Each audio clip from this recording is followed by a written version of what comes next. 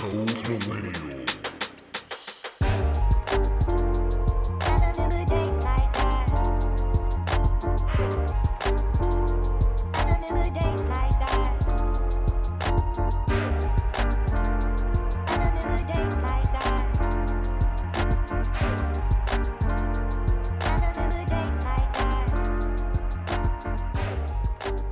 All right, welcome to a brand new episode of Those Millennials Podcast. Today, I'm your host, K the Classic, aka Kev, formerly known as Boyfriend Number 2, formerly known as Franchise. I'm giving all my AKs. Who called These are all my AKs. Who called you all these? These are formerly known as Smiles. All I know them as Smiles. You know what? Hold on, before we get started, shout out to my pops. Happy birthday, pops! 50th birthday. Oh, hey, happy birthday, pops! Yeah. Happy birthday to he has the same birthday as the GOAT. Shout out to Michael Jeffrey Jordan's birthday. We're recording on Michael Jeffrey Jordan's birthday. Thanks for taking February. taking the shine off of Pops. Damn, for Mike. Goddamn. Yeah. Oh, I didn't let it breathe. Pops still call you Smiles. I said shout out to him for having the same birthday as Mike. Go ahead. Man, everybody forgot about it. Yeah, move on, Kev. Yeah. You got it. Dylan's gone. I don't even know where I'm at anymore. Welcome to Those Millennials Podcast, where we give our black ass millennial opinions on the hot, the hoop, and the crazy topics. I'll be your host today. I already said my name. I'm joined by my fellas. Jesse's here. Rail's here. What's good? And we're going to get into it. But first, I want to give a big shout out to Rihanna for becoming the first female billionaire woman with a fragrance line. I want to, if I had an applause button, I would press it right now. Editor, put it in. Put the applause in. All right, there we go. So, shout out to Rihanna. When did that happen? Oh, you just cut out. You just cut out. Never mind. There you go. Okay. When did that happen? Rihanna became the first billionaire first black woman billionaire off a fragrance line because of her. So shout out to Rihanna for doing that. Shout out to MJ. I want to get started by these comments that Draymond Green brought up about a little bit of the unfairness that happens between the media, between team, between player. Wow, really, that's what we doing. For our listeners, Ro just took a jackpot to the head right now. So since you said let this, why the podcast listeners can't see what you just did? No, so they don't see it. It's called prepping for the show. They don't see behind the curtain. It's like wrestling. You don't show them the moves. Okay, all right. So, Real, let me start with you since you ready. You prepping behind the curtain. What was your biggest takeaway from Draymond's comments? He said a lot of stuff which 90% I agree with him, but can you just give a little preview, a brief synopsis of what he was saying? Yeah. He was just talking about the unfairness between when a player chooses to, the difference between a team, how they treat players when they're unhappy and they kind of want to leave, and for the player, they're supposed to be professional and do everything in a professional way. When the team wants to get rid of you, they could just put out in the media, oh yeah, we're looking to trade Blake Griffin. Oh, we're looking to get rid of Andre Drummond. Like just the unfairness between that and how he feels like how media should work. But again, I'll speak to when I finally talk about my comments. So Real, go ahead and you can start. I mean, I just personally feel like it's just a double-edged sword. Like, I agree with 90 to 90% of everything Draymond says. But here's the thing. At the end of the day, like, I guess, he has a point when it comes to how they treat the players. Like they like how they tell them their families have to be moved, like, people have to find places to live. It's a bunch of variables that go into the fact that when you get traded. But like I said, in the context of the grand scheme of what they do, it's fucked up. But like in the world, like NBA players or people who play sports, they lose their sense of I guess, realism with life around their 20s. Because the average person, if a big company came to us and said, Kev, you got to move from this side of the company to this side of the company, right, what are you going to do about it? You know what I'm saying? So. Right. And you're thriving on one side of the company, but then you move to the other side and you fail. Not necessarily fail, but now you're not doing as well. Yeah. And that's why I feel like athletes lose that grip within the day. It's like when you're within a company that shit's going to change. You know what I'm saying? I mean, like at the end of the day, at this point, the NBA is such a controlled business. I don't feel like none of these dudes should take anything personal. I don't think anybody's above remiss at this point. Get your bread, sign short deals, do whatever it is, but like you never give. Like I used to be on the side, like I put it like this: I used to be on the side, like these, like want to know what players made until Colin Kaepernick. Once this whole Colin Kaepernick situation, and then people start telling me, oh, these fucking athletes are millionaires. Why do they have opinions and shit? So, but in the grand scheme, what they do, it is fucked up. Like for organization just to switch on you. So, I don't know. Like I said, I kind of see it both sides as a working man and as somebody. If that was my profession, I would want the same courtesy, that a star would get. So that's how I think. Yes. I think it's hard to really try to like compare it to somebody working a regular job, but right. What I will say is because these are professional athletes, like this is their job, like it is their job, but you can get criticized for not playing well, and you're the one of 1%. Like if everybody could fucking dunk a ball, like this. That's why I said this is the 10%. This is the 10% for me. Go ahead, Jess. I just would say that the huge difference, and of course it depends on the player, but you come into a city that you didn't ask to come to. Right. So that's also the business part where it's like a lot of people don't take that into account. I have to go play somewhere I don't want to be. I didn't necessarily want to be. I have to play for people that maybe I don't really necessarily agree with their philosophy. And I will agree with in the sense of that when you're doing a job, it don't matter if you agree with them, you're doing a job, you're getting paid for your job, you're under contract. I do agree. It's like, once your contract's over, move on. But the way that these teams do this, and this goes for all organized sports, they want to paint it as we're family. Everything we do, especially if you're a star player, especially if they want to invest in you and all those things. That's wrong. They're really employees. Yeah, and they invest in you in the sense of like, we're paying you to do this to be the face of our franchise, to represent our team. Don't make mistakes. Go out into the city and be, a person that invests back into the city, giving back to people, doing, outreach programs, all this stuff. They want you to do a lot for them. And then, out of nowhere, they can say, all right, we're just going to trade you.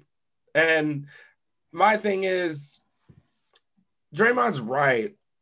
And I don't think Draymond's right, but it's one of those things where it's not going to matter because this is how the media has always been. You know what I mean? Like, this is not a team, and a team wants to do these things. The way that teams leak stuff out, there's always the way they leak stuff out and how that you find out about what players do and have done and all that stuff. That's all leaking out from the team and they're purposely leaking something out. They call it a leak, but it's on purpose, so it can be put out there. So that's how Woj literally gets it from the agents. Like, yeah, exactly. So it can be Woj gets it straight from the agents. The agents call him and say, "Hey, put this out." So all the teams can know. Exactly, and it's painted to view a player in a certain way. Now, in the case of James Harden, the argument's difficult in the sense of like he did lag it for a couple. He did 3 weeks. Yeah, but Draymond's right. You guys expected him to go show up, and he said he doesn't want to be here. And the team didn't be professional. The team didn't acquiesce. The team didn't say, you know what, we're gonna sit you and get you to the best point. But when it comes to Andre Drummond, who's out there playing every day, giving his best, doing what he got to do, team finally saying we can't pay you anymore that big contract, and We're just gonna sit you until we can find a suitable, thing for you. So it is a double standard, and the team doesn't get scrutinized for that, like James Harden did. He didn't. I believe James Harden deserved his scrutiny, but teams deserve their scrutiny as well. You got to do the same thing, 100%. but the media doesn't do that, and it's not going to change. Is he right? Yes, it's always been like this, but it's always been like this because the media, at the end of the day, controls how the fans are going to view things. And the thing is, we learned that. And I really this is when I really took a complete step back, is when Stephen A. did his whole thing against KD with, you don't want to make an enemy out of me. Camera. That was a great day. That was a great day. That was a great day on First Take. And he was talking like he was a mob boss, but he understood what he can do. That was crazy. I forgot he did that. He understood. I think he overestimated what he can do, but he understood from there on. I can write nothing but negative things about you. I can put out everything I've ever heard about. Imagine the ego. Imagine the ego of the person to do that to a professional athlete. Like not just a professional athlete. Do you think he was lying?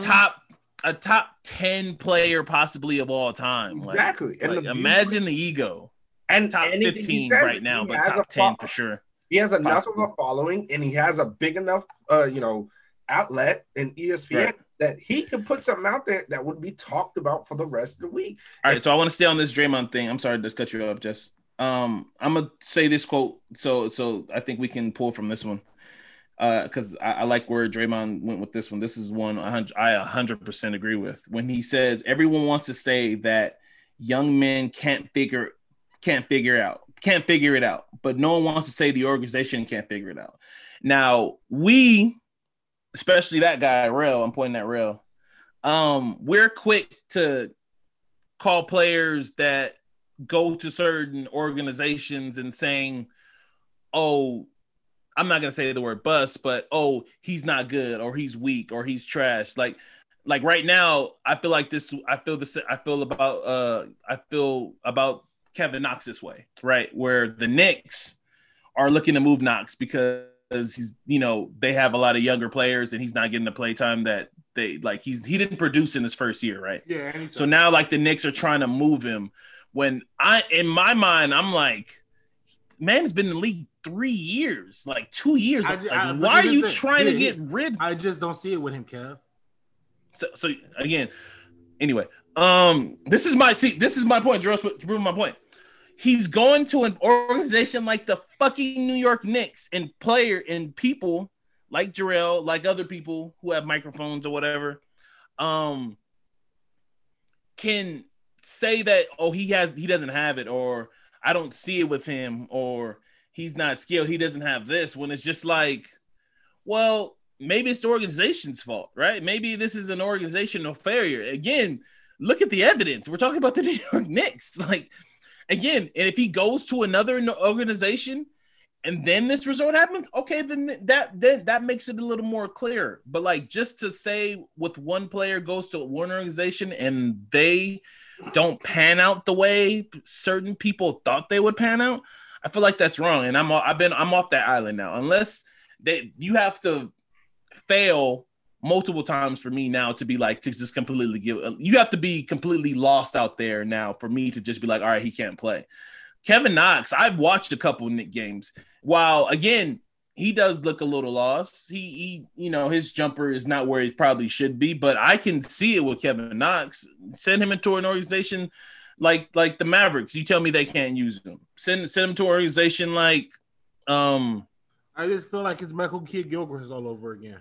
Send him to use him. Send him to the Warriors. Send him to a. What the hell? Send him to the Celtics. Send him to one of these organizations that could actually use him. So, and we'll see what he has. You'll prefer Toscano or Kevin Knox? Kevin Knox. Okay, then.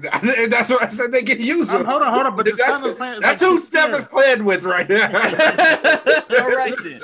My point exactly. And people expect Steph to be like LeBron James and take them to the playoffs and win a series. 100%. Playing with, and it's just again, and then the other side of this coin, James Wiseman, shout out to him. Again, He's having a rough right now. After being praised all this time, he's been taken out of the starting lineup. You know, Steve Kerr doesn't quite know what to do with him because he makes mistakes on the court, which he's going to make mistakes. Everybody was praising him, and I was too. Like, I still think he has plenty of upside, and he's going to be great.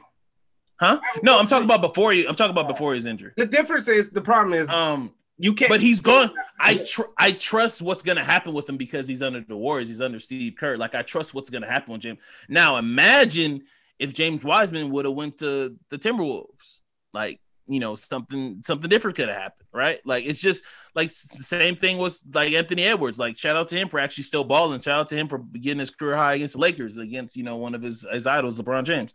Like, it just, for me, like, I'm off that. Like, I'm like, we should put more pressure on these organizations than just immediately saying, oh, this player doesn't have it, or he doesn't pan out. Like, you got to show me more and move to different organizations for me to be on that wave. I just see it as, even if you're in a bad organization, I got to see some flashes.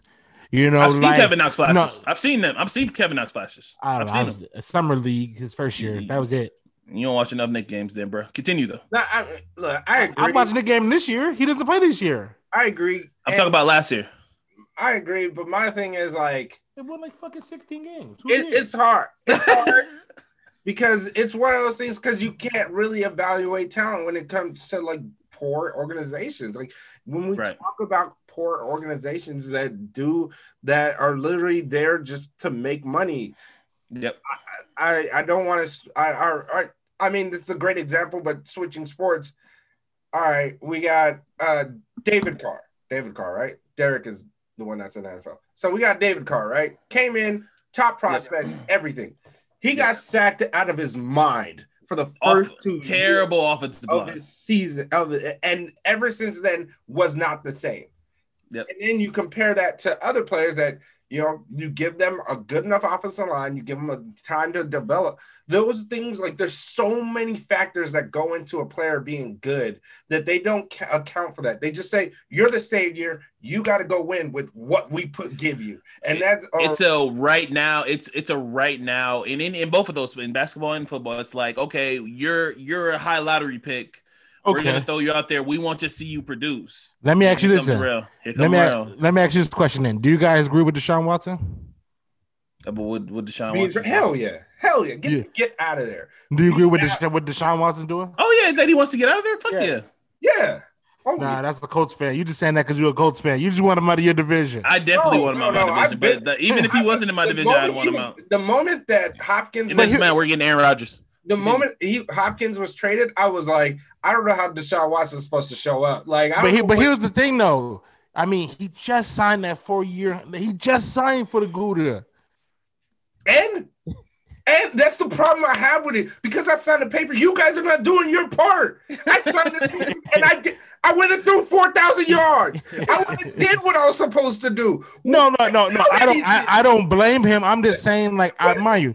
I don't blame him. I just imagine Rel being the one that signed that side with organizations. No. You sound like it. No, what I'm saying is that you Republican too. No. What I'm saying is that they hold all the cards. They do, but my thing is, I'm not. But this is what the thing is. A lot of people forget that Kobe did this, but Kobe did this to the Lakers. Trade me. When he was, remember, after that year, that last year he played with Kawhi, before he said, trade me. Why? I will say this, Jesse. It's a little different. Kobe's an all-time great. I love Deshaun Watson. No. I'm saying Kobe. I hate Deshaun. Why did I just lie to you? I hate Deshaun Watson because he's my dude.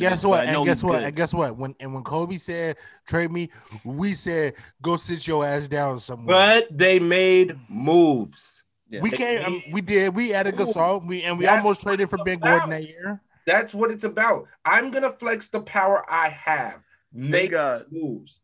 That's it. That's what it's all about. It's not really necessarily about being actually traded. I actually think Deshaun Watson wants completely out of that fucking mess. But look at Russell Wilson. I want out, or That's Sierra doing. That's Sierra doing. I'm blaming Sierra. Sierra trying honestly, to Deshaun Watson. I'm tired of getting killed. Like this is the thing about teams where it's just like, hey, this is what you get. Go out there. The Colts are about to get JJ Watt, so Deshaun Watson just come over. Y'all ain't getting JJ Watt. He's a Buffalo Bill. He fits right in. He's a guaranteed Buffalo Bill. I mean, but you know what? It so just funny. seemed like the state of sports, like a lot of players are doing this. It's the power move now because they're going to these organizations like, fuck you. They're seeing the NFL players are seeing what NBA players doing. It's like, okay, I signed the money, trade me.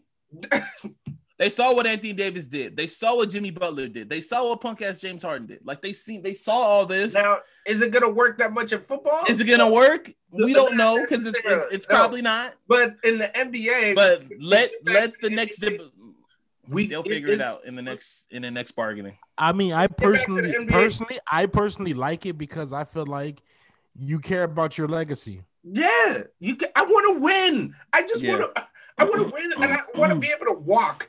It's 10 years from now. How about that part? I want to be able to walk 10 years from now. I hate the old narrative where it's like, well, back in the day, guys stuck it out for 8 or 9 years. But it's like, oh man, don't get me started. And maybe towards the end, I could talk about how awful that pod was with Bill and fucking Charles Barkley. Yeah, I know you were still real. Yeah. Jesse, did you listen to it? Yeah, it was bad. I'll save it for the end of the pod. waste my time. I got more rebounds. God fucking damn Charles Barkley. Kev, he said that about 8 times, Kev. First and foremost, this idea of back in my day doesn't mean that it's right.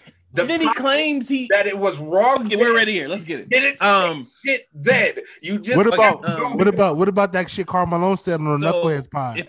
For those who don't know that aren't following, Charles Barkley on Bill Simmons' podcast was it yesterday or today? I forgot which day it was. Tuesday. Charles Barkley came on and they talked about a lot of things basketball, mostly players that resemble Chuck. Chuck talking about Joel Embiid. He talked about when I'm trying to think of another player. He talked about Blake Griffin. He talked about a whole bunch of players. He talked about a lot of stuff. Mostly he talked about the Warriors. It was a lot of him talking about just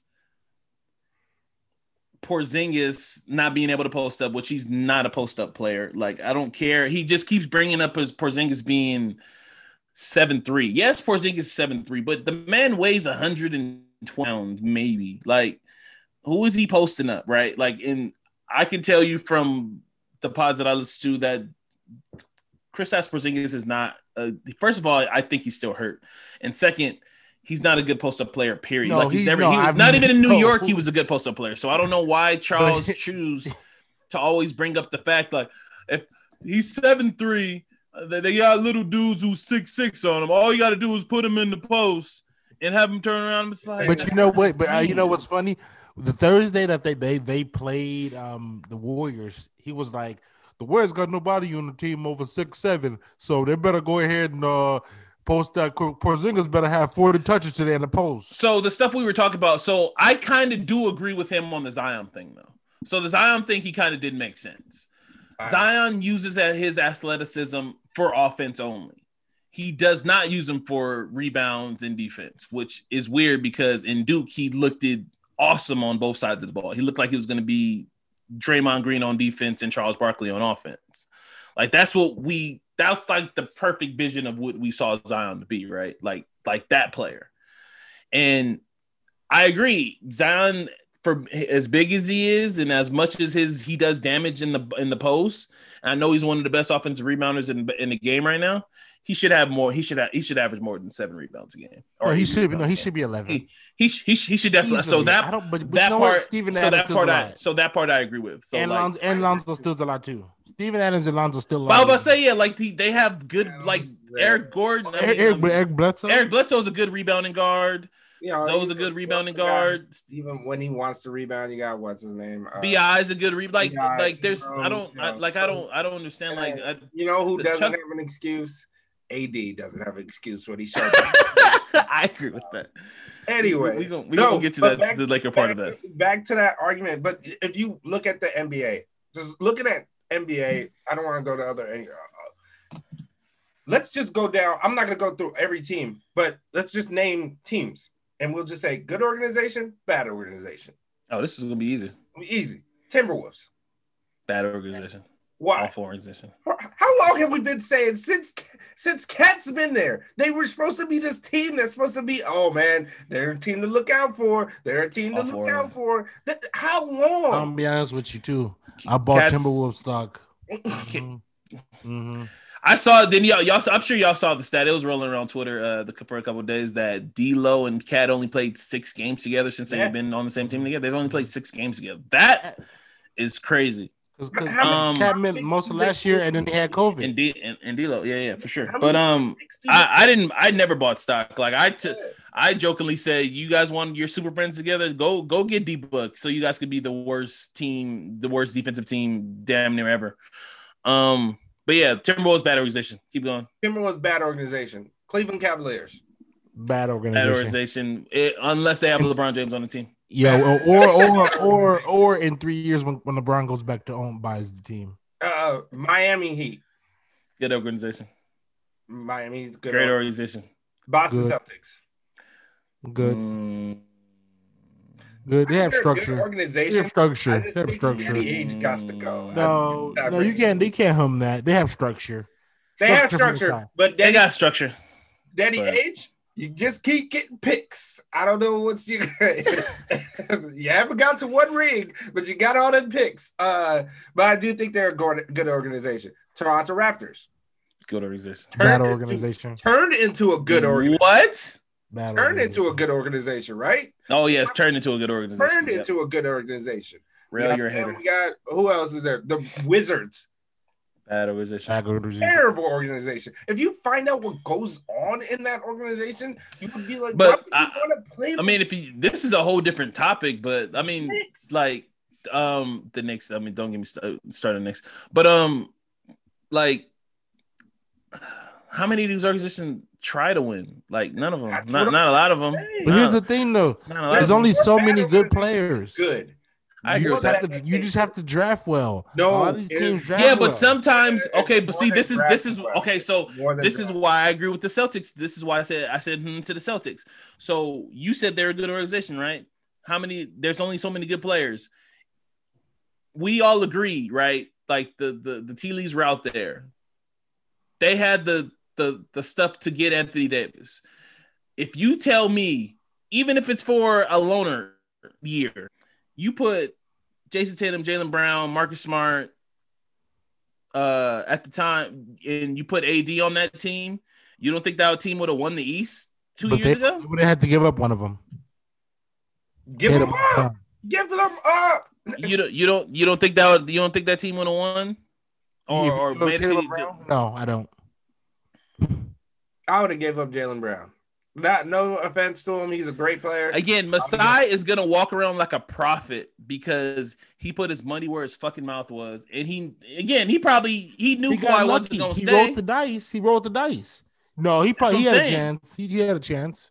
That's what I'm saying. He rolled the dice and he won, and he's gonna be. But here's the thing, though. There's gonna be a king in fucking Canada forever. There's gonna be times where it may not work. It may not work when you roll the dice.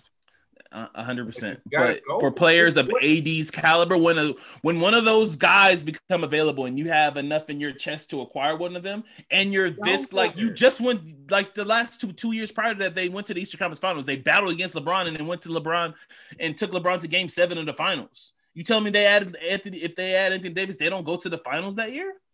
If it's just AD and Tatum, I don't see it. And Marcus Smart? Marcus Smart. Who's the Terry Rozier, Gordon Hayward? What? They have a deep squad. They were deep squad. That team wouldn't. That was everything about them, that they had so many players at the same. They had all those assets to acquire. They did have all those assets to acquire a player of AD's caliber. That was the whole purpose of their chest of toys that they had. Well, they should have went for Anthony Davis, and then they missed out on the Anthony Davis thing, right?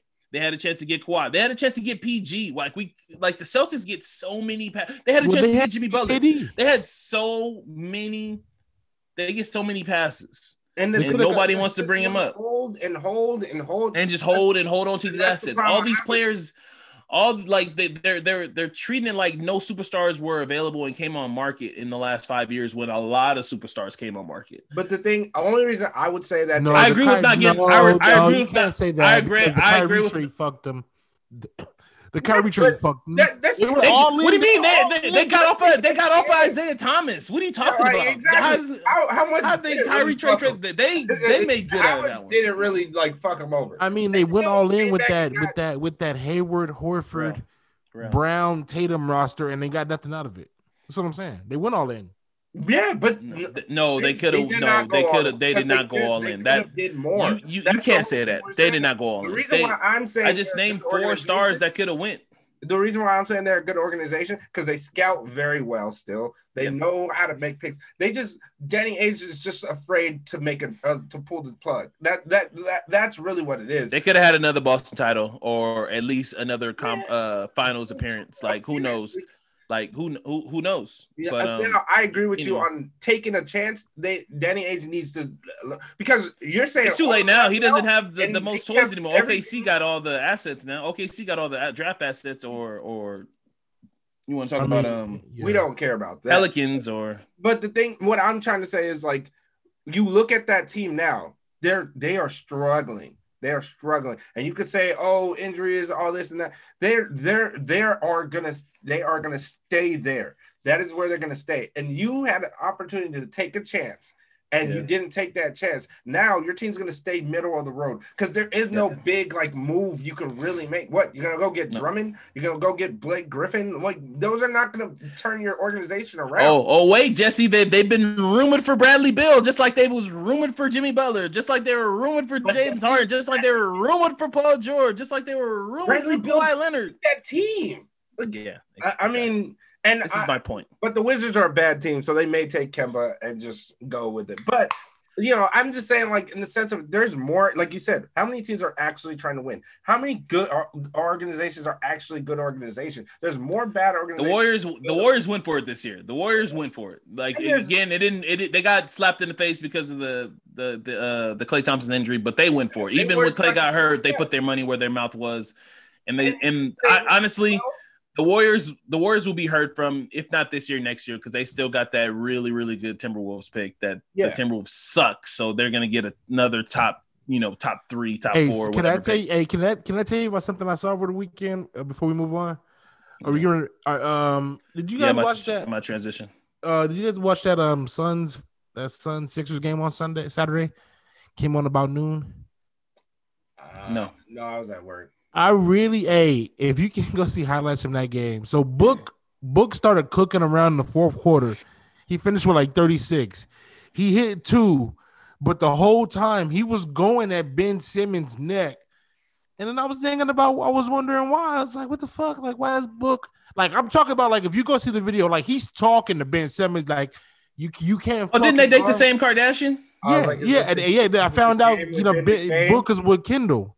And that was Ben Simmons' ex. And I was like, this shit is real. And then the other night, Clarkson, who's I guess her fucking best friend. Yeah. They went for I'm proud of Clarkson though. They went for 40 against each other. I said, this goddamn these dudes really be going at each other over these Charlies, bro. Over Kardashians. Because I shit you not. If you can go pull up to YouTube it. Book hit 2 to the point to where Chris Paul went over to him in the fourth and told him calm down. And even Eddie Johnson on the commentator was he's Chris Paul trying to calm Book down because he hit 1 and he was like, you can't fucking guard me. And I was like, I said, what is this? Imagine being that angry and that upset over those skinny broads. Anyway, James Harden dated a Kardashian. Where was that yesterday, Book? Why did you put it out yesterday, Book? I just wanted to say this. In the same way that there's more bad organizations than there is good organizations, there is more bad players than there are good players. And you see players get traded and they get exposed. So there's a lot of that going on as well. I just say that what Draymond's hoping for is like they're not going to do that because you're trying to do this like, oh, it's a double standard. The media plays favorites. If you give me information, then I like you and I'm going to not talk shit about you as a player.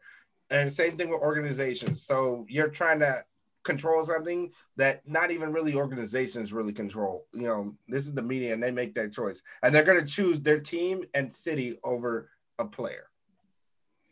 100%. All right. Now moving on to our next topic. We wanted to save this towards the end because this is still relatively new. So what I will suggest, because I don't want you to turn off your podcast and turn off this listen because we appreciate you listening. We're going to get into Judas and the Black Messiah, but we're going to try our best. Now, honestly, fuck, we're going to do spoilers. But my thing is this. It came out. It's been on a week or 2 weeks. It literally came out last week, right? Yeah, it's been on a week. Friday. It's been on a week. So it's been out since Friday. Please pause this pod if you still haven't seen Judas and the Messiah, and then come back to it after, and then join in the conversation and see if you agree with me, Rail, or Jesse. Say about that too. But but yeah, so Judas and the Black Messiah. I will say I watched it yesterday. For those who don't know, it is the story of Fred Hampton. I really think it's the story of William O'Neal. It is. But if you look up the synopsis, it's about him. It's yeah. His viewpoint. It's placed I believe in the 60s, right? In the early 60s or the 70s. 68. Late 60s. In the late 60s. It's during the Black Panther movement in Chicago. And this movie is phenomenal. It did everything that it was supposed to do. Mm-hmm. I was pissed off towards the end. Obviously, I was mad. I was sad. I teared up towards the end. Daniel Kaluuya, I know he's getting a lot of praise on the internet, and I'm going to continue it because this fucking man did a fucking amazing job. Like, mm-hmm. and Jesse's an actor, so I'm going to let him talk about this and let him rock longer because I cannot fucking imagine. And we can talk about the shit that Lakeith had to go through with his role playing, an informant for the FBI. I could not imagine playing the role of William O'Neal. Like the gravity of that shit. And I know Lakeith talked about some of his struggles playing this role, that he actually had to go through therapy after because he was conflicted because it was so much for him to go through this role. And he said, and I'm paraphrasing, that next time he has a role like this, he's gonna opt to do therapy before and during, because it weighed so much on him. And you can kind of see that. But yeah, I got more facts that I'm gonna hit y'all with, but I'm gonna let Jesse rock, and then Rail, you can hit it right after that. So Jesse, you're what did you feel about this movie, man? Judas and the Black Messiah. I watched it today. It's an excellent movie. I think they did a great job of not only capturing the period of time, but also just capturing the strength of Fred Hampton, like his ability to capture people. If people didn't know, the man was killed at 21 years old. That part blew me away. 21 years. That part, like, if out of everything that happened, I mean, there was a couple stuff that blew me away because, like, everybody kind of knows. I mean, not everybody, but some people, like, the basic of what happened to Fred Hampton, right? But like some of the details stuff, like that was the part that blew me away that I didn't know. 21 fucking years old. My bad, Jessica. Yeah. I think Daniel Kaluuya did an amazing job. I think he did a great job of capturing the charisma, capturing the the ability, his orating ability. I think he brought the spirit alive of a Fred Hampton. And I just, it was an excellent movie. I thought Lakeith Stanfield did a great job of trying to navigate between um being someone that's claiming to be one thing, but he's really another. Like, It's very difficult. If people don't know it, here's the thing I will say to people. As excellent as this movie is, please do not use this as your way of saying like, oh, I know the Fred Hampton story and I know what Bill O'Neill did. Nope. Go do your research. Go study. Go do all those things. This is a movie that should prompt you to go learn. Look, yep. Versus just saying something. You got to go learn and understand that what. There's nothing wrong with that either. Nothing wrong with that. No. That's how everybody learns nowadays. Something sparks it, and then you go do your own research. You go down rabbit holes, YouTube, Google. You do your own research. So that's why it's like, to me, it's like there is no real like, oh, spoilers and all that. It's like what you should. That's true. If you come into it, it's like you'll probably. No, that's what I'm saying. It's an autobiography. Like, everybody should know about what happened, and they don't even really. No, but like some people just aren't tapped into what happened though. Like a lot to learn about Fred Hampton. This is about Bill O'Neill and what he did to the Black Panther Party in Chicago. This is about him, and you can't tell that story without having Fred Hampton in it and how excellent, how much he played a role in that. But it's like.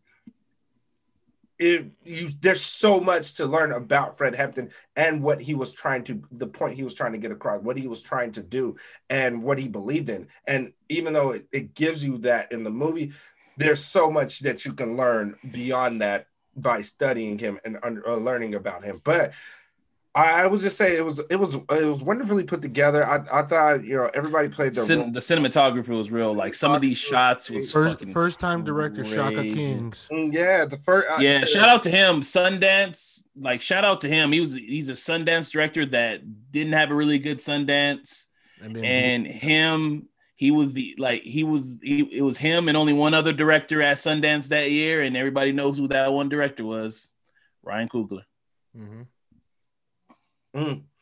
But they became friends off of that, and Ryan Coogler produced this movie, obviously, and he gave I always forget what's his first name. I'm sorry, Shaka King. Yeah, I didn't want to say it wrong. And he gave him the keys to direct, and he not like what a way to start your fucking career, bro. Like what a way. I mean, he did. This is his second movie, but like, what a way to like, bro, fucking involved, bro. And I will just say this: this is on the level of if you haven't seen the Malcolm X movie by Spike Lee, definitely go watch that. But you should. This is on the level of that. It's that big of a movie. It's that informative. It's that capturing. It captures exactly. Like I will also say, if y'all thought we were doing some, and you watch this movie. You need to understand we did the bare minimum of stuff, of using our voice, of being out there on the street and everything. We did the bare minimum. And that's why today people can still do bullshit and act like last summer did not happen and just continue to do their shit. So I would just say that it's an amazing movie. It's an excellent storytelling. It showed numerous sides. It showed where people were wrong in things that they did, and But I would just say anybody that really is that person that tries to be the person that like criticizes Black people when we're talking about like how things go through us, I would just tell you look at Bill O'Neill and understand that. That's who I'm gonna look at you as from here on out. Like I'm gonna look at you and I'm gonna call you Wild Bill, because it's just one of those things where it's like Wild Bill. Yeah, man. But I would say they did an excellent job. I keep saying that, but I don't want to give too much, and I don't, I'm not here to criticize the movie. The cinematography was amazing. How they started the movie and how they started the movie was dope. movie was beautiful. The song, look at them flames up in the sky. Yeah, how they weaved in between, telling so much. They had so much they had to do. Only problem I had is the crowns with the green Kangol hats. Whack. Won't say that to their face though. I will definitely not say that to their face. I was just bullshitting. Still out there. That was a very exactly. nice hat y'all had on, man. That was to dope. Chicago now, Kev. I would say this. They still out there. I would say this about the movie. I personally loved it, man. Like I think movies like this are really important. Like I always put things in the context of life. Like, like my grandmother lived in Chicago in the 70s. So she always talked about it, and so my mom was born in 71. 16 years later, I was born in 88. Like look at the timeline of this movie. He was killed in 1969, December 4th. I always remember that because Jay-Z said the line, "I was born on the same day and Fred Hampton died." And now that's in the new song. He changed it. Look, Jay. Yeah, we got to talk about that line. Go ahead, man. But we can talk about it after. Go ahead. But just the context of how like it made me proud to see our power, like amongst our people, at that time where like we moved in unison, where it was positivity amongst everybody. Where even if we were separated, it was like we took like it was almost like an Italian family, and then.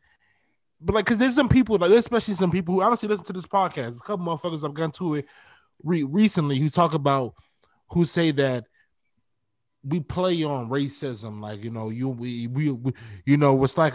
it's like a hurt ankle. You only notice it if you keep limping on it. This is literally somebody who I've worked with, that I listen to this podcast. I'm gonna tell you who it is up there, and I will say that I know this person is not black, but continue. Yeah, no, he isn't. Okay, continue. Yeah, but of course he isn't. But I mean, it just and the fact that they wanted to find something on him so much just lets you know this trust shit that we have with the government and police. This shit ain't just start to like 10 minutes ago. It's been built in. You think those people who were racist and those racist cops who say you were just a normal racist cop and you didn't beat niggas, say you didn't beat niggas twice as much. Normal racist cop is funny, but continue. I know what you mean, but continue. No, I know what you mean. Like, you were just racist. That's just a funny. Say you were just racist because everybody else was doing it. Like you just were racist because it was just cool to be racist. Like you only beat niggas in public, but like you thought Jim Brown was the shit, and you're like, damn, that motherfucker Jesse Owens could run. So, but never. But say you was one of them kind of racists, like them motherfuckers were still racist and became police chiefs. Then people like you didn't fire everybody from fucking police forces.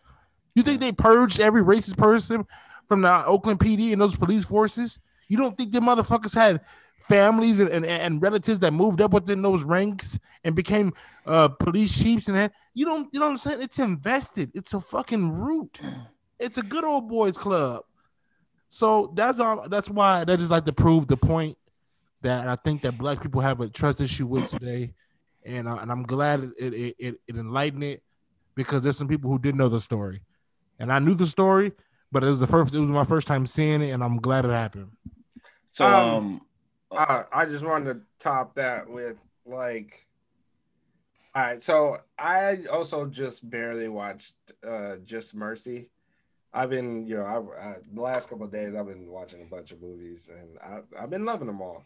Just Mercy, and then I looked up like the rating and it got on IMDb, and then I saw some user comments, good comments, but that's awesome, and they put like, this is inspirational, this is foundational, this is this, and I was like, no, the fuck, it's not. This is not inspirational. This is none of that stuff. People can get inspiration out of anything, Jess. What do you mean? This is not that story. It's far from inspirational. It should piss you off. That's it. When you see a Fred Hampton story, it should piss you off. These things shouldn't, like, it should inspire us in the sense that we can do more. We can be more. We are more. But in the sense of a man being wherever there's people, there's power. Exactly. But in the sense of the story of Just Mercy, and a man is wrongly accused, and they did anything to just put that man in prison, and they didn't do their jobs correctly. You're sitting there saying it's inspirational that he got out.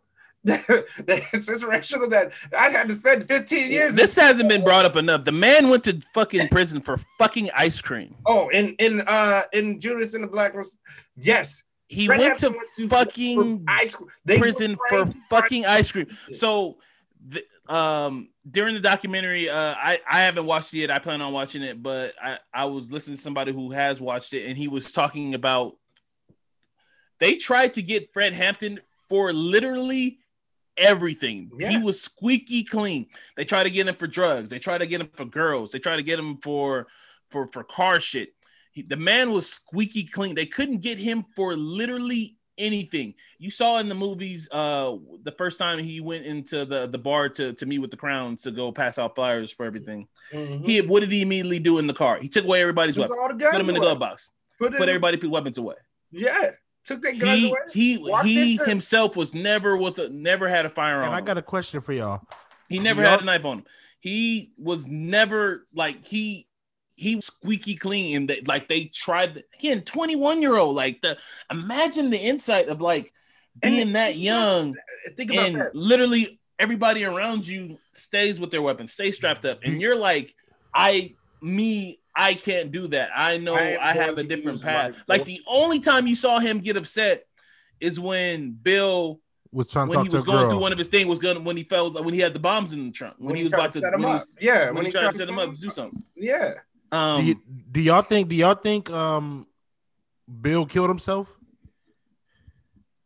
Yeah, why not? Who cares? I think that's just some government shit. He killed himself the day that same video was released on Martin Luther King Day. Yeah, he's gone. I mean, my question is there a body? Like my thing is just like killed him for what? They got everything they can. They got everything from him. Like what do you mean? What was the end of it? I guess the reason why you would kill him is to hide like shit that you did illegally. Yeah, that's what I'm saying. But he was still an informant for years and years afterwards. That shit. Real quick, I want to talk about Jesse Plemons' performance. I wanted to. I don't know how to pronounce Plemons, whatever his last name. The Fed that he was working with. Yeah. Fat Matt Damon. You're stupid. Loki. He has Fat Man. He has Matt Damon's face. So this is the part of the movie I'm gonna talk about the part of the movie that I didn't like so much because everything that I've seen and heard, they tried to portray that while he was a Fed and he did recruit Bill O'Neill to infiltrate the Black Panthers. They tried to show him at first of the movie having confliction, like even him not wanting to kind of he wasn't in the idea of that he thinks he's doing something right.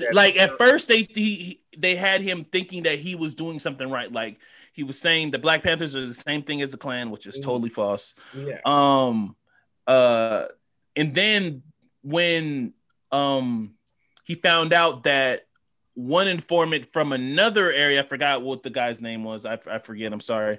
One informant lied on another person in the Black in another organization, the Black Panthers, and got killed. And he lied. The informant lied on somebody else so he can save his own ass in the movie. That's when he kind of had confliction. Was like, your snitch lied to get somebody else killed in the organization. And he was like, yeah, and like in the other Fed was like, yeah, like it's great. They're killing each other. Like it's great. This is great for us. Like, and it was just like the part that the part that upsetted me was they tried to show like he was gonna be like at least a decent good guy. Like they showed the little confliction between And then him the where he pressure in got his on him. mind where he was like, oh, maybe this guy could kind of is you know is not such a terrible guy, but he's making Bill do you know awful things. And but that part kind of made me mad because I didn't hear anything about that. I heard Mitchell was always an asshole.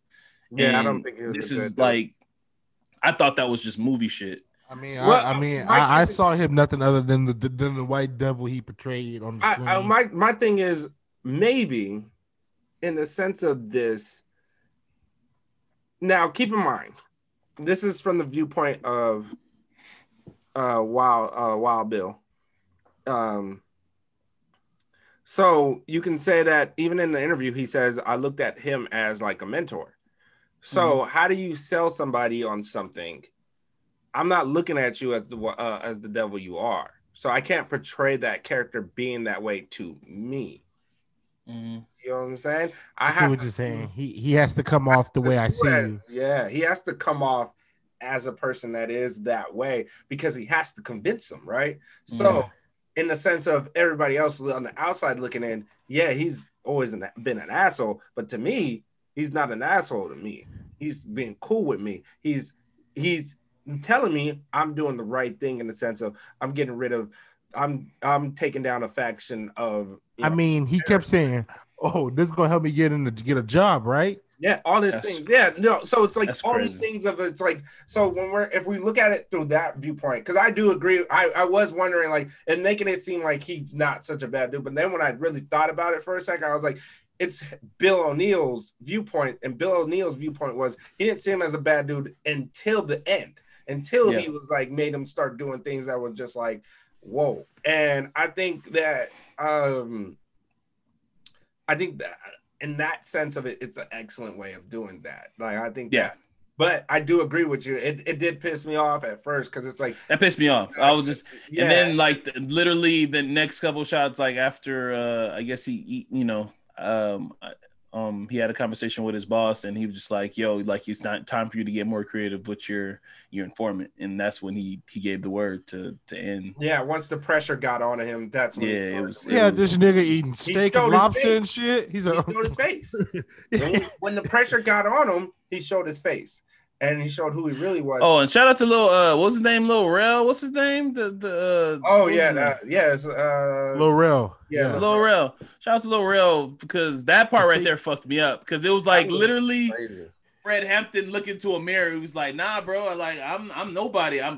You could tell it was literally what he was turning into. Like, yeah, I look flying all the time, but I'm an informant too. Like I'm doing the same shit you doing, bro. So." Yeah, so I thought that part was cool. I thought that was beautifully done. They did a great job. They did a good job, man. I thought. I'm not a big award person anymore. We better be there. We better be at the Oscars. I'll tell you that much. I'm not a big award person anymore. Because for many years, I will take awards from Drill. They play with our movies. They play with our music. This better win a lot of shit. This better win a lot of shit. And I will say this. Like, both of them should win something, but Lakeith Stanfield, like, bro, fucking vote. Like, he did his fucking thing. I would say this. I'm a movie buff. I watch a ton of fucking movies.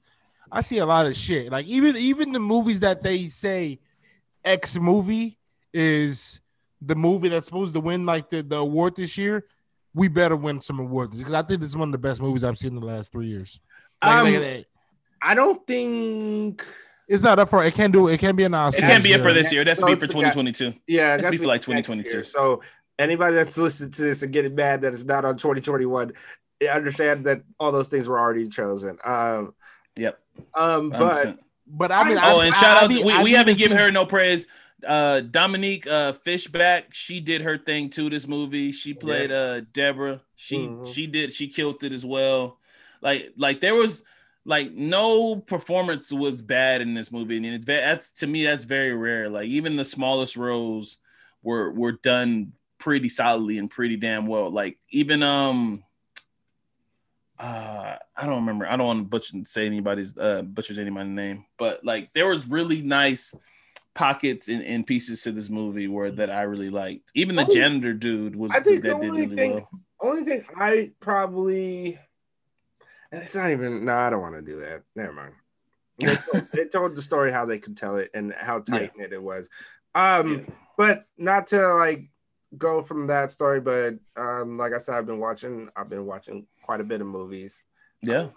I finally watched Ma Rainey's. I finally was able to sum it up and watch it.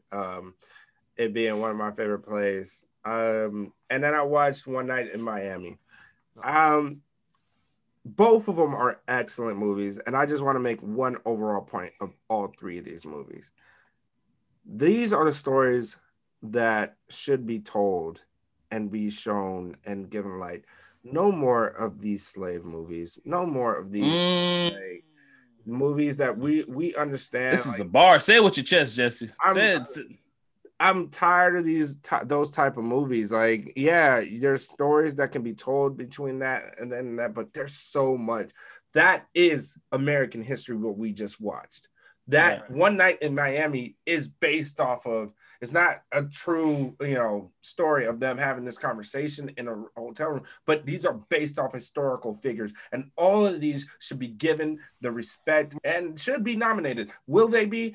I know Ma Rainey's been nominated for Golden Globes already, so we'll see about One Night in Miami and the Judas and the Black Messiah next year. But these are the stories, because we have so many beautiful stories that we can tell, so many stories of people we can tell, and we are going to be the ones that have to tell them, and I'm glad we are, because we should tell them, and we should be given the respect, the budget. This is the one thing that people brought up about Black Panther when that came out, is now people are willing to invest in us. And you see what happens when you invest. That's why that movie was so important, Jess. Yeah. We all talked about it. We potted about that movie. We did. In season 1, if you haven't heard that one, we talked about the importance of that movie, that like everybody should come out and see it. And because this is the one they let us get fully invested in. This is the one that they let us touch every aspect of the movie.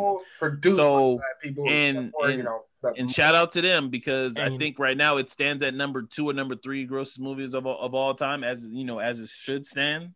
And I will also say that it's unfortunate that Judas and the Black Messiah is not a movie that will be seen in theaters. I do think that for sure, larger impact. God damn you, I will give my conspiracy. They don't want a Fred Hampton story being talked about around the world, but whatever.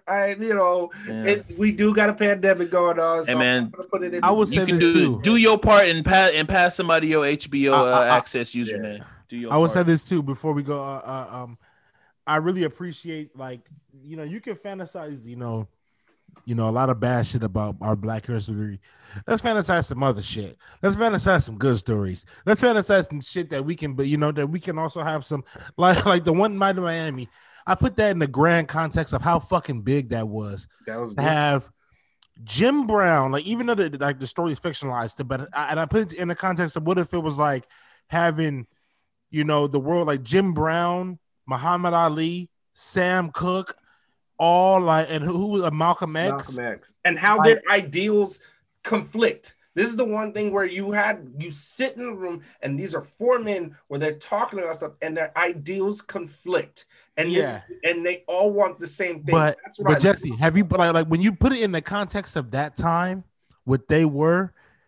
Like Sam Cooke, remember what you told him, and we don't know no niggas in the house. Mm-hmm. Jim Brown to Jim Brown. That's what he told Jim Brown. He's fucking Jim Brown. Yeah. Do you understand who he is? Like they were best friends. They talked like they were best friends. Said, I will always have your back. Whatever you plan on doing, I got your back. And told him you can't come in the house. Another thing I found out, I didn't know. I did my research when I watched this movie. I didn't know that Muhammad Ali's dad at the time was coming out denying his relationship with the Nation of Islam and Malcolm X. He was against it, and he came after this fight. This is the last fight as Cassius Clay. He came out after this fight, and I put that in the context of things damn, imagine that they were questioning like his religion. Imagine somebody doing it like oh, and like, damn, are you going to convert to Nation of Islam? And like, you know, and he's hiding it with this so-called terrorist Malcolm X that they deem. It's like just that movie, that whole context of that movie. Like, I don't know, maybe I was super stoned when I watched it, but I was like, damn, like this. What Sam like, Cooke was thought of, like, so there is a little historical inaccuracy. But I'm not going to tell them. Well, none of it's really true, is it? Like, no, I'm saying because people will end up watching that movie because it's based off of true. That One Night in Miami happened. Where they're all there. And I watched the interview with Jim Brown. Jim Brown said that conversation didn't happen, but they were all at that fight. They were all in the same spot. Yeah, they were there. Which is crazy. Like, just in Miami, imagine being in the 60, you being a jive turkey in Miami that night. But that being said, there is something that in that conversation, people need to understand there's something that's gonna happen, and I understand it's a play, so I understand why they did this and what the overall the theme of the play. So they did the same thing in the movie. There's something that's going on about Sam Cooke that you guys are gonna think like, oh, he did this after that. No, this happened. It's inaccurate in that sense. Sam Cooke did this first before that night. So, and that being said, without all that being said, but it helped tell the story, and I just think that it's such an excellent story that, you know, for people just having a conversation. A lot of people won't like movies like this, but it was dynamic. It was great to listen to. And like I said, I would rather see stories like that. I'd rather the same thing with Ma Rainey's Black Bottom. That play is my favorite play in the whole wide world. August Wilson's is probably my favorite playwright. If not him, it's Susan-Lori Parks. And what he did in that conversation, even in that time, what Ma Rainey was talking about, how you only got something, they only use you when you got something to sell, when you got something they want. When you got something they want, that's when you have the power. And Viola Davis did so fucking amazing. But that's beyond saying. And Chadwick Boseman, what a excellent final movie. What a way to end it. And I just love those type of stories. I love those type of things, and it lends more to real life for me than to go back and tell these same stories. Like to tell a Just Mercy type of story, it sucks. It's horrible. But I'm tired of seeing that movie too, because it's not having the impact that it's supposed to have, and it's supposed to be making a change in the justice system. And I'd rather us tell stories like those, like a Judas and the Black Messiah, One Night in Miami, a Ma Rainey's Black Bottom, and so many others that have been telling us great stories. Also, it came out in 2019, but I barely watched it like 2 weeks ago. If you want to see another historical, thing for Black people, go watch Wu-Tang: An American Saga. That shit is hard too. So those are the type of stories that I really enjoy seeing, because it just gives a different light that we go through this and we persevere in this world, even though they do shit to us, like do all that shit to us, we still make it. So yeah, we don't need any more One Night in Hollywoods, is what Jesse's saying. I never even watched that movie. Hold on, with Leo. Yeah, that's the one I'm talking about. All right, well, I guess now we can talk about anything you guys want to hit on. We can end it here. I think I've been talking about in the previous in one of the pods. I don't know if this was on a before the pod or a pod, but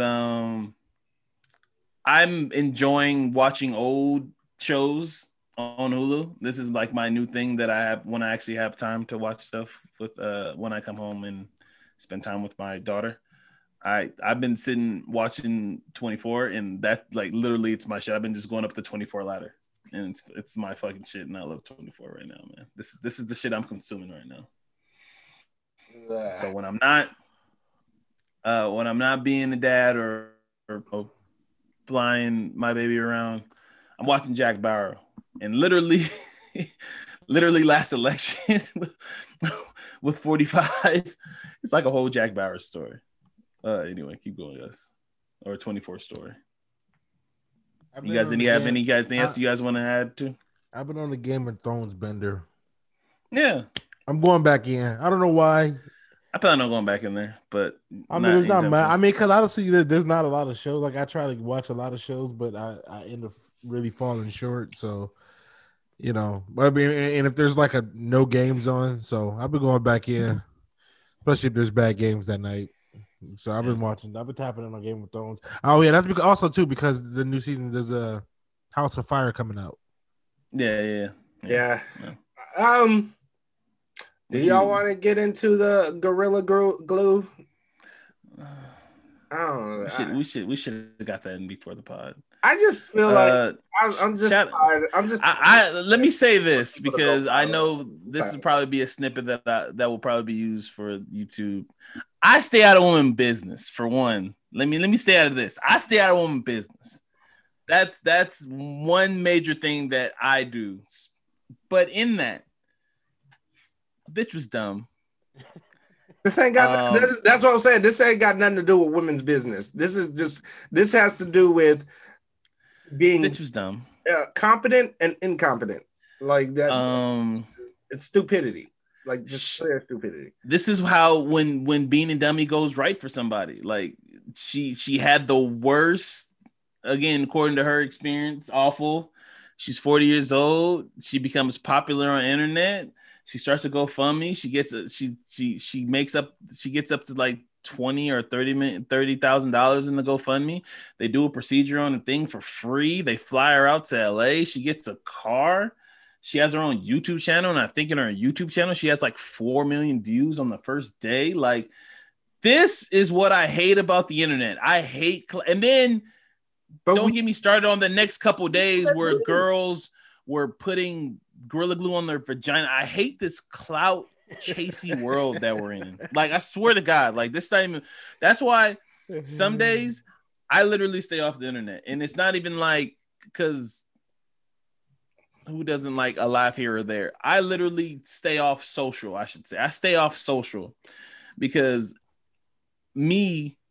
Again, and I'm not a purist in the sense like I'm no saint, but like some of this shit just makes me mad. Like I just hate the clout chasing world that we've become. Like it's just stupid. Yeah.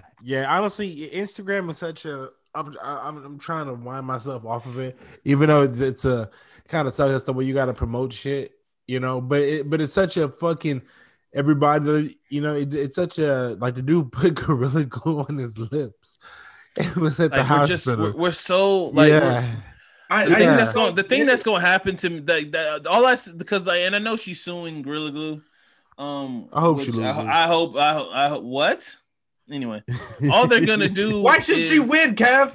Why should she win? No. That's what Real said. I said. No, he said he hopes she loses. He said he hopes she loses.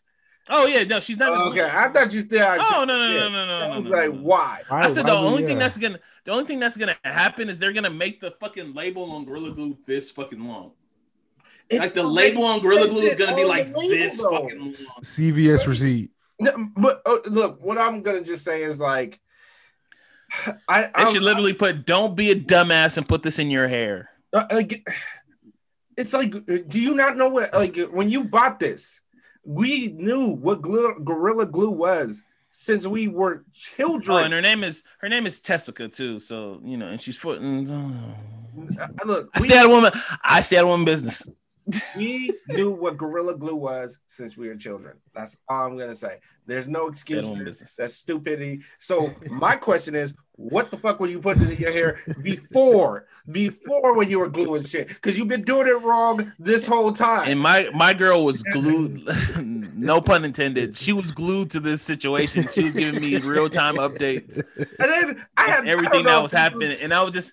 And like after like the fourth update, I was like, no, I was like, honey, I was like, I don't care. I don't care. I saw. I don't know if this was real or not. I don't care.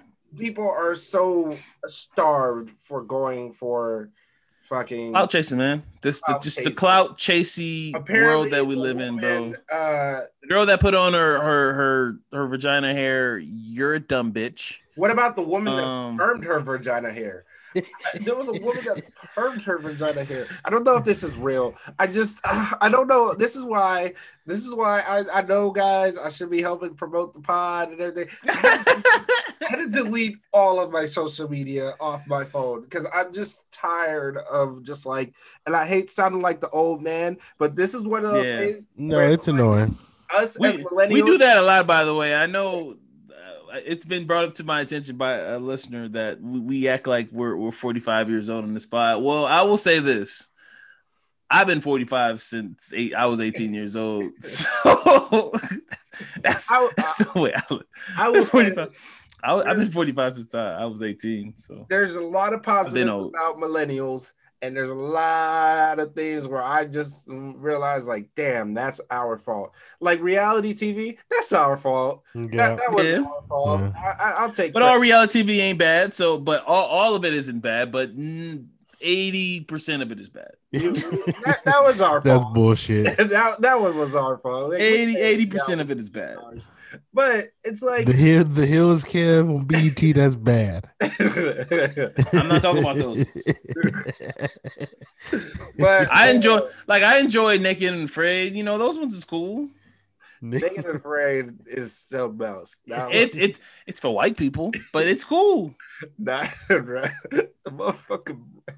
I'm waiting for a black. I'm waiting for Serge Ibaka. I need Serge Ibaka on Naked and Afraid. Whoa, I'm sorry. Let me rephrase. Jarrell needs Serge Ibaka on Naked and Afraid. Nah. You said it first, nigga. That's too much of a blur, right, Ralph? The blur would be it would be half of the screen. They need to make it a 3-part episode for Serge Ibaka to be on Naked and Afraid. Somebody call Discovery. Oh man, I just. There's a lot of things that I'm just like, why? And then nigga Serge Ibaka be out there standing like the evil boss from Monsters Inc. Three-legged man. All right, man, we gonna get out of here. He's gonna get bit real quick. Serge will be out real quick. He's gonna be out real quick. The man ain't get on him. He's out the game. I don't know exactly where you're from, but my man, you know, he know how to build a fire. He be all right out there, Naked and Afraid. It don't matter because he got a tripod. All right, we're definitely gonna end it on that. Shout out to all our new listeners. We appreciate you guys. For all our YouTube subscribers, please, if you haven't already, please subscribe to our YouTube channel. It's at those_millennials on youtube.com. Follow us on all our socials except Jesse, who no longer has a social. I have them. You can follow me. I just am not on it. We'll keep you guys posted when it comes back. What I was about to say. Please leave. We've had a couple more ratings on our Apple podcast. So thank you for those who actually rated our pod. Please continue that up. Rate our pod. It gets it more out there. Leave a comment while you're also there as well. I try not to do this promote thing on every pod, but the one pod I do, I try to promote everything. And if you want a shorter version of us just talking on YouTube, we have Before the Pod, where we just literally just talk about damn near anything that hits our brains, where the podcasts are more structured. Before the Pod is not. And OnlyFans is coming. Jarrell is doing an OnlyFans for any ladies or men, no judgment here. It's 2021. Jarrell's doing his OnlyFans for anybody that's interested in that. OnlyFans link coming soon. I'll take 5%, real. All right. Thank you for listening. We're Those Millennials, and we're out. It's 2021, Kev. I can be who I want to be. Those Millennials, and we're out.